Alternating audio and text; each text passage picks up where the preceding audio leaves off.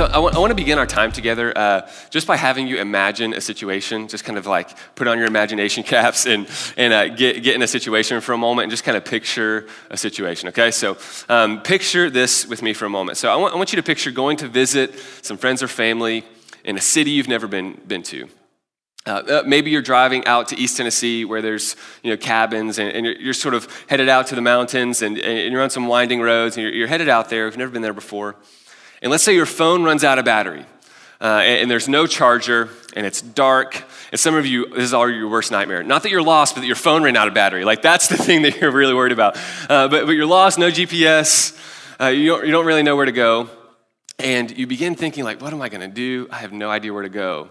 You remember that there's a map in your glove compartment. So you're like, okay, awesome, get the map out. And you begin looking at the map, trying to look at it in the overhead light of your car, and you're trying to find the street, the cross section, and you find your place on the map, and then you begin to say, okay, I think, okay, right here. So you see this big highway that you turn on, and you begin heading down the highway, and you're just trucking along, and all of a sudden you start to have that thing in your mind where you're like, am I in the right place? Like, am I really on the path I'm supposed to be going on?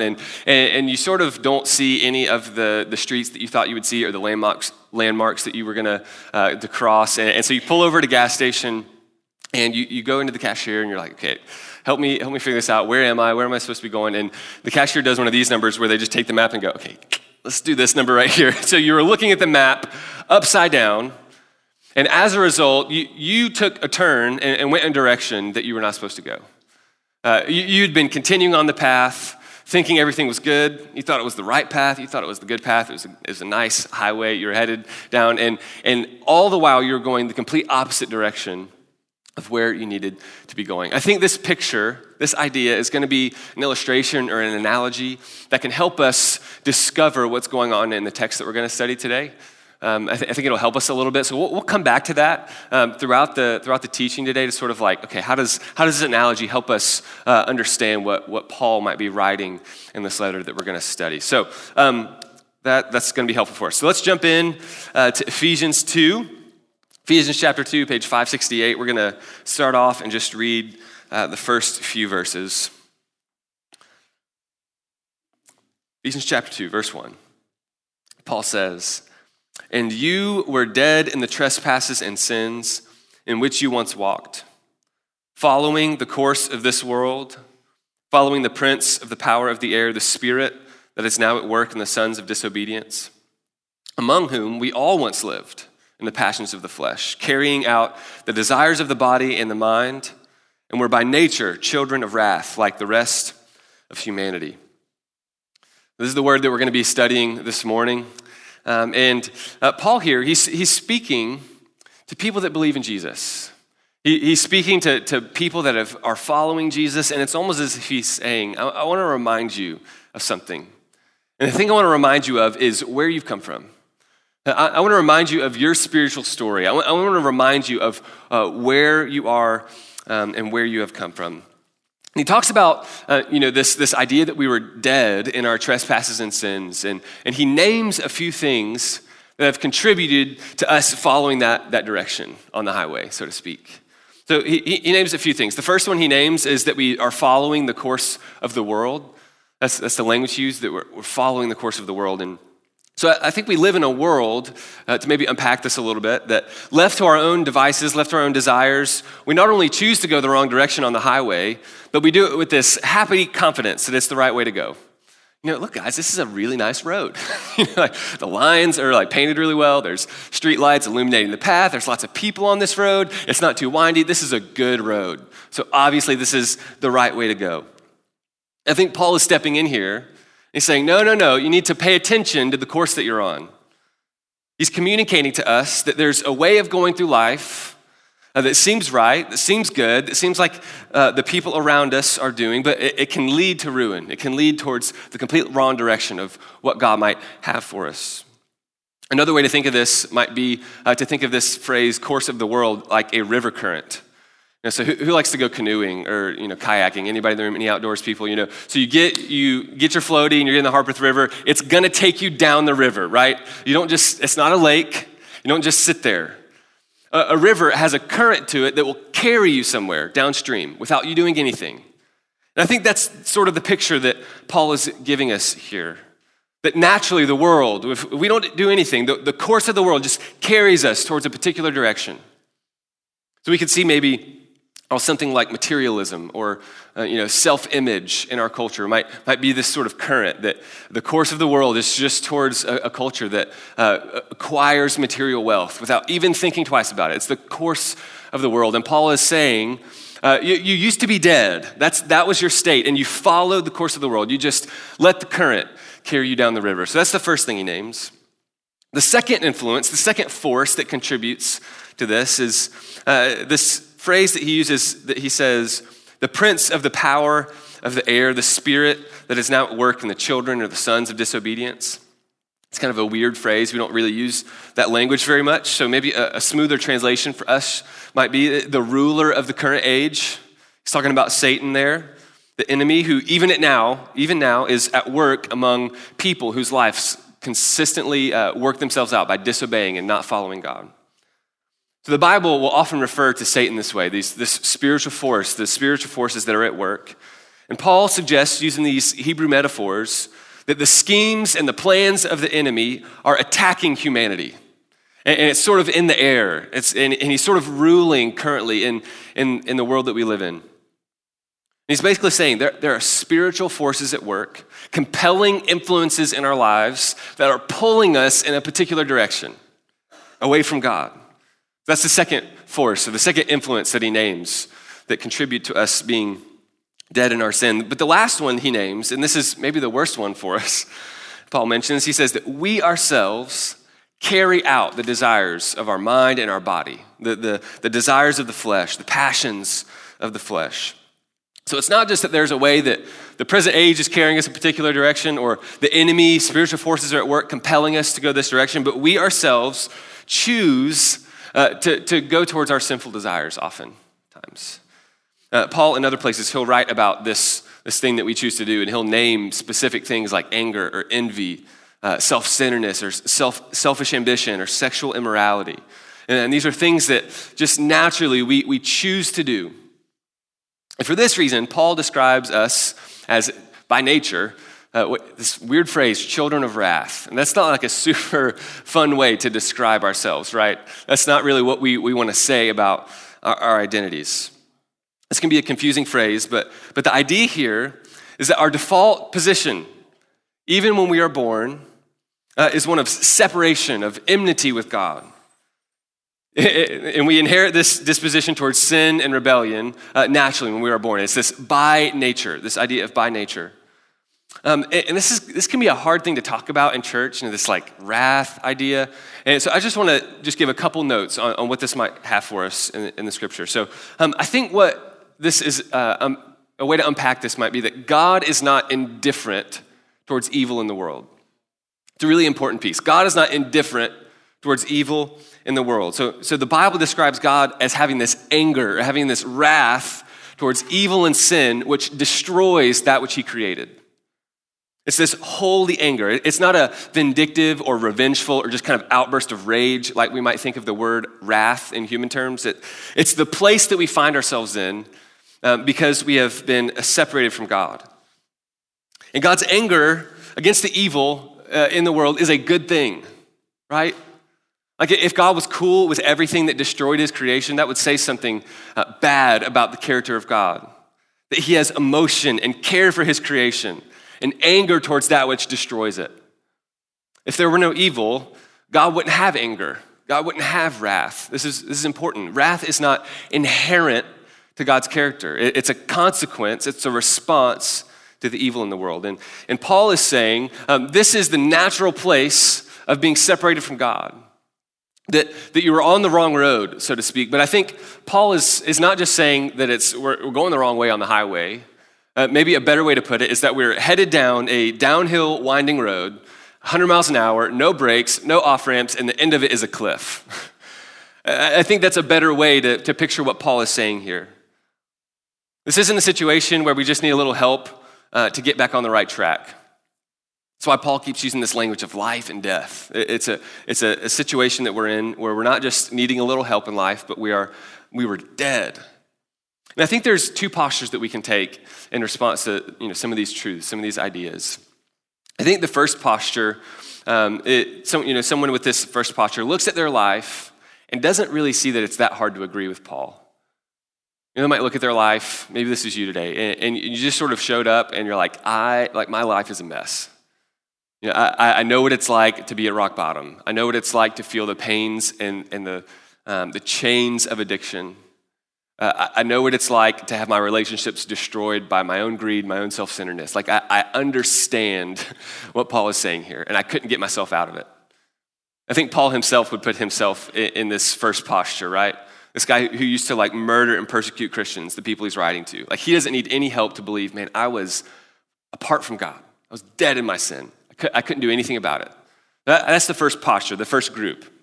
I think there's another posture, maybe on the other side of things, where someone hears this and might say, okay, I hear you, I know I have some junk in my life, nobody's perfect, but I'm not that bad, right? I'm not that, have you seen John? That dude is messed up. That person needs some help. Their life is pretty messed up. They just don't see a ton wrong with themselves, and those people often look to others who are worse to sort of bolster their self-worth, to make themselves not feel as bad about who they are. And consequently, they don't need a lot of saving. They don't need a lot of help in their life.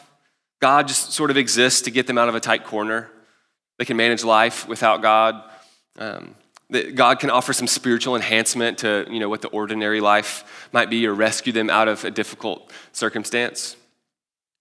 I think people in one of these groups knows they need a savior, knows they need help, right? Knows that they can't save themselves.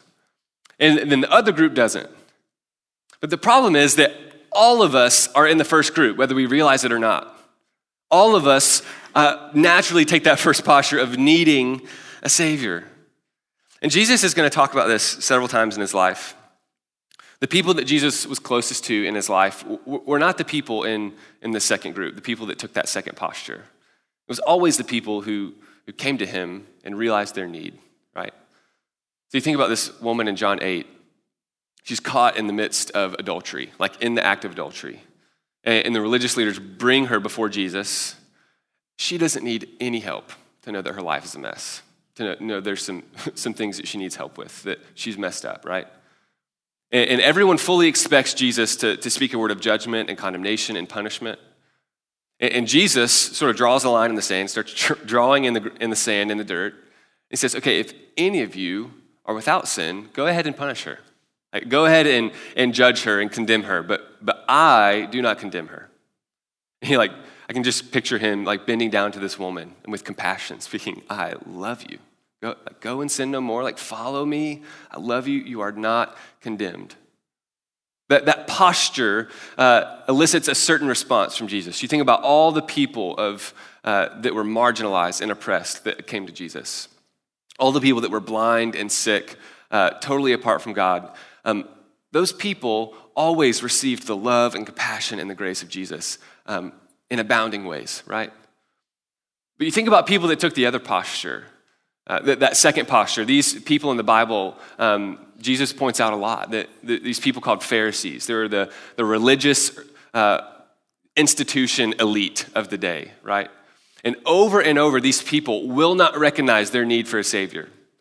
They were known for sort of trying to do the right things and not think they really need any help from Jesus. And Jesus will, at one point in Matthew 23, he'll say something to them in a pretty harsh way. This is what he says. He says, "Woe to you, you Pharisees, for you are hypocrites. You are like whitewashed tombs, which outwardly appear beautiful, but within they are full of dead bones and uncleanliness. So you too outwardly appear righteous to people, but within you are full of hypocrisy and iniquity or sin." I think Jesus is saying here, there's a way that we can live life where we think everything on the outside is squeaky clean, but on the inside, there's just death. This metaphor would have been really easy for the people in the first century to see and have a tangible picture of. This whitewashed tomb, where they would have these tombs where they'd roll stones and there'd be these white stones that were clean on the outside, but inside there's this obvious reality that there was not life. And Jesus is giving a metaphor to the hearts of some of the religious elite of the day. saying you've got your life figured out on the outside, but inside, there's only death. There's only hypocrisy. And this metaphor doesn't hit as strongly for us. I wonder how Jesus would have spoken into our lives today with this idea. I wonder if he would have looked at our social media accounts and said, I see the highlight reels. Like I see that everything's okay on the outside. I see the conversations that we just say, yeah, I'm doing great. Everything's good. Going through life, job is good, family's good, You've got it on the outside looking good, but what's going on the inside? I wonder how Jesus would have addressed in our culture the ways that we whitewash our own tombs. I think that's the situation humanity is in. So Jesus, always responds to these people in different ways. In my own confession, just to kind of let you in on my life, how I find myself in the story, so to speak, is that I have often in my life, if not most of the time, found myself in that second posture. I grew up in a really nice, easy family. I don't know what your story is, but my story is that I had a pretty pain-free childhood, not a ton of conflict. Grew up in the church and kind of always loved God and wanted to follow God, and never had this huge moment of finding myself, in the deep, dark places, needing salvation, and I just never had that low moment. And consequently, it's resulted in this thing in me that just sort of naturally doesn't feel like I need that much help. And God has just had to break me of this over and over again, to reveal the ways that I've whitewashed my life. And everything on the outside I can think is okay. But on the inside, there's some really deep sin and messed up stuff, this pride and this arrogance, this hidden sin that I might have carried that was just as evil and wicked as anyone else. I think everyone in life, every one of us today needs a Savior. We don't need a Savior just to get over the finish line. We work really hard and then we just need a little help to get over the edge. We don't just need someone to forgive our mess ups and help us get back on track in life. We need a Savior because, like Paul says, we are spiritually dead, and dead people don't choose things. We need someone to do something for us, right? No matter how good we look on the outside. So why are we spending so much time here? It's sort of some of you are okay, this is super depressing that we're really going this deep on how dead we were, right? I want to put it this way, and this was an illustration that I've heard a pastor use before, and it was helpful for me, so it might be helpful for you as well. So kind of using the same driving analogy that we've been using, stick on the car theme a little bit. So say you're just driving down the road in Nashville, and you hear and see the blue lights in the rearview mirror. They're the whoop whoop, and everyone in the room is oh gosh, just fear and anxiety just filled everyone, right? And you see it behind you, and you're sort of oh gosh. But not only in the police car, you see a SWAT team. What is going on right now? You can imagine the fear, the worry, the anxiety that sort of wells up in your heart. So what would be the difference? And this is totally outlandish, but just go here with me for a second. What if you knew there was a time bomb in the trunk that at any moment would explode and blow up your car? The picture of the SWAT team and the bomb squad in the rearview mirror instantly moves from worry and fear to hope, salvation, and joy, right? So the change between those two is that one person knows they need saving. There's something in the car that's going to blow them up. They're headed towards destruction. And that picture of salvation comes near to them. The other person, there's only fear and worry. They don't need help. So everything that wants to change them or save them is a threat. I think that's why Paul starts here. We don't understand the depths from which God has saved us, the reality of our spiritual deadness toward God, then we can never embrace the beauty and the magnificence and the deep places of God's grace and love for us. Paul doesn't introduce the gravity of our previous condition just for fun, just to make us feel bad. He's drawing a contrast so he can magnify God's response. So thankfully, the text continues. We're not going to stop there today. That would be super depressing if I was all right, let's go to communion, But we're going to keep going. And the next two words of this text are probably the best news in the Bible, the most impactful two words that you can read in Scripture. Anytime you see these two words, good news is about to follow. But God. But God. Being rich in mercy. Because of the great love with which he loved us, even when we were dead in our trespasses, made us alive with Christ. By grace you have been saved. This is the good news of the gospel. Like, this is the good news that we hold on to when we join, when we worship, and we sing, and we pray. This is what we celebrate. This is the character of God. No matter how many of you in the room have this picture of God that is, where God has this default stance of condemnation and judgment and disappointment and anger towards you, read this and hear this again. God being rich in mercy because of the great love with which he loved you, even when you were at your very worst, dead in your trespasses, made you alive. He made you alive because of his grace. You didn't earn or do anything to deserve this. And a completely new reality is available here for us. God has taken every step necessary to reverse this condition that we were in. How incredible is it that God did not stand idly by to our deadness, but became human in Jesus and took on death so that we could be made alive. This is what we celebrate here. So if you ever feel like God is just default disappointed or angry at you, just read this text over and over again. Let the words of Paul here nourish your soul. I love that it says God is rich in mercy, wealthy in mercy. It's like God's bank account of mercy is deep. He can pay for it. He's paid for the sins in our lives. I love that it says that God saved us even when we were dead. This picture of like God knew us at our worst. God knew everything that we would do and loved us still. God didn't wait for us to get right, clean up our lives, show up to church, earn some things, and then give us his love. Like, loved us when we were dead. That's the God we serve. I love that it says that God made us alive. You know, like, what did we do? Nothing. Dead people don't make decisions for themselves. God made us alive. So why is this important for us? You know, why do we need to remember this? Why is this really important for us to dwell on and think on and chew on throughout our weeks? I think it's going to depend on what posture we take in regard to this text. I think that's really going to determine how we respond, how we enter into this. So some of you here today might feel like you've taken that first posture, like your life is just sort of in shambles. You barely showed up here today. Like, just made it to church, and we're half expecting to just receive guilt and shame. And that's sort of your story. Man, I pray and hope today that this surprising and incredible love of God just drives out your shame, drives out the guilt that you feel for your sin.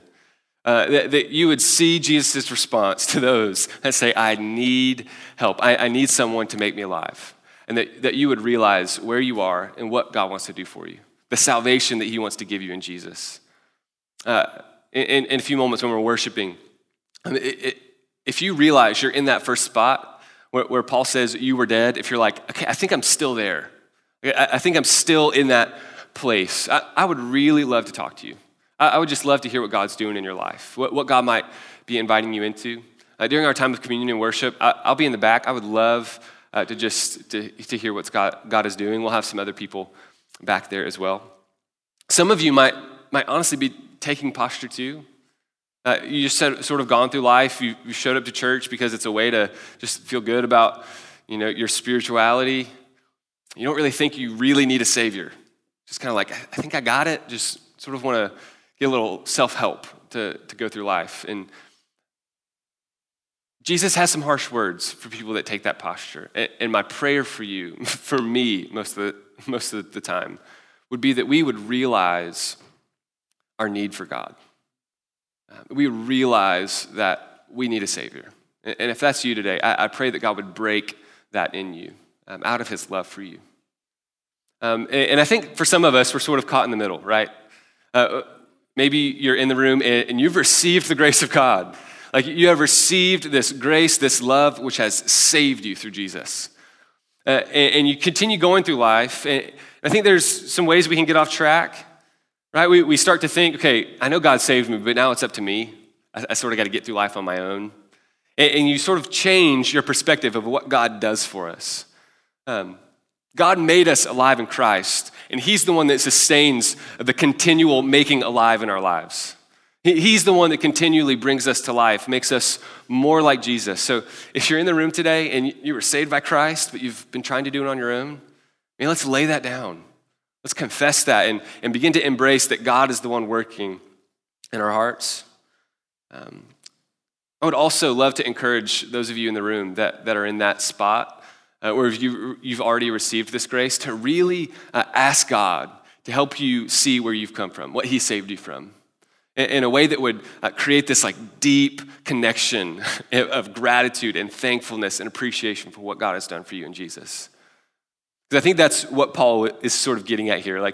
Remember, you were dead, but God. That should elicit something in our hearts. That's my prayer today. I haven't gone through this week preparing the sermon and just had this overwhelming sense of thankfulness and just appreciation. I've been God, why don't I feel this? Why isn't this fully in my heart where I'm just so thankful and I just want to outburst in worship? That's just what my prayer is today. God, I need you to help me grasp the weight of this. Maybe that's you today. But wherever you are, whatever posture you sort of are taking, I would encourage you to reflect a little bit on that and then see what God might be inviting you to do, whether that's to lay down some things or lean into some things during communion. So I'm going to pray for us, and then we'll go into a time of communion.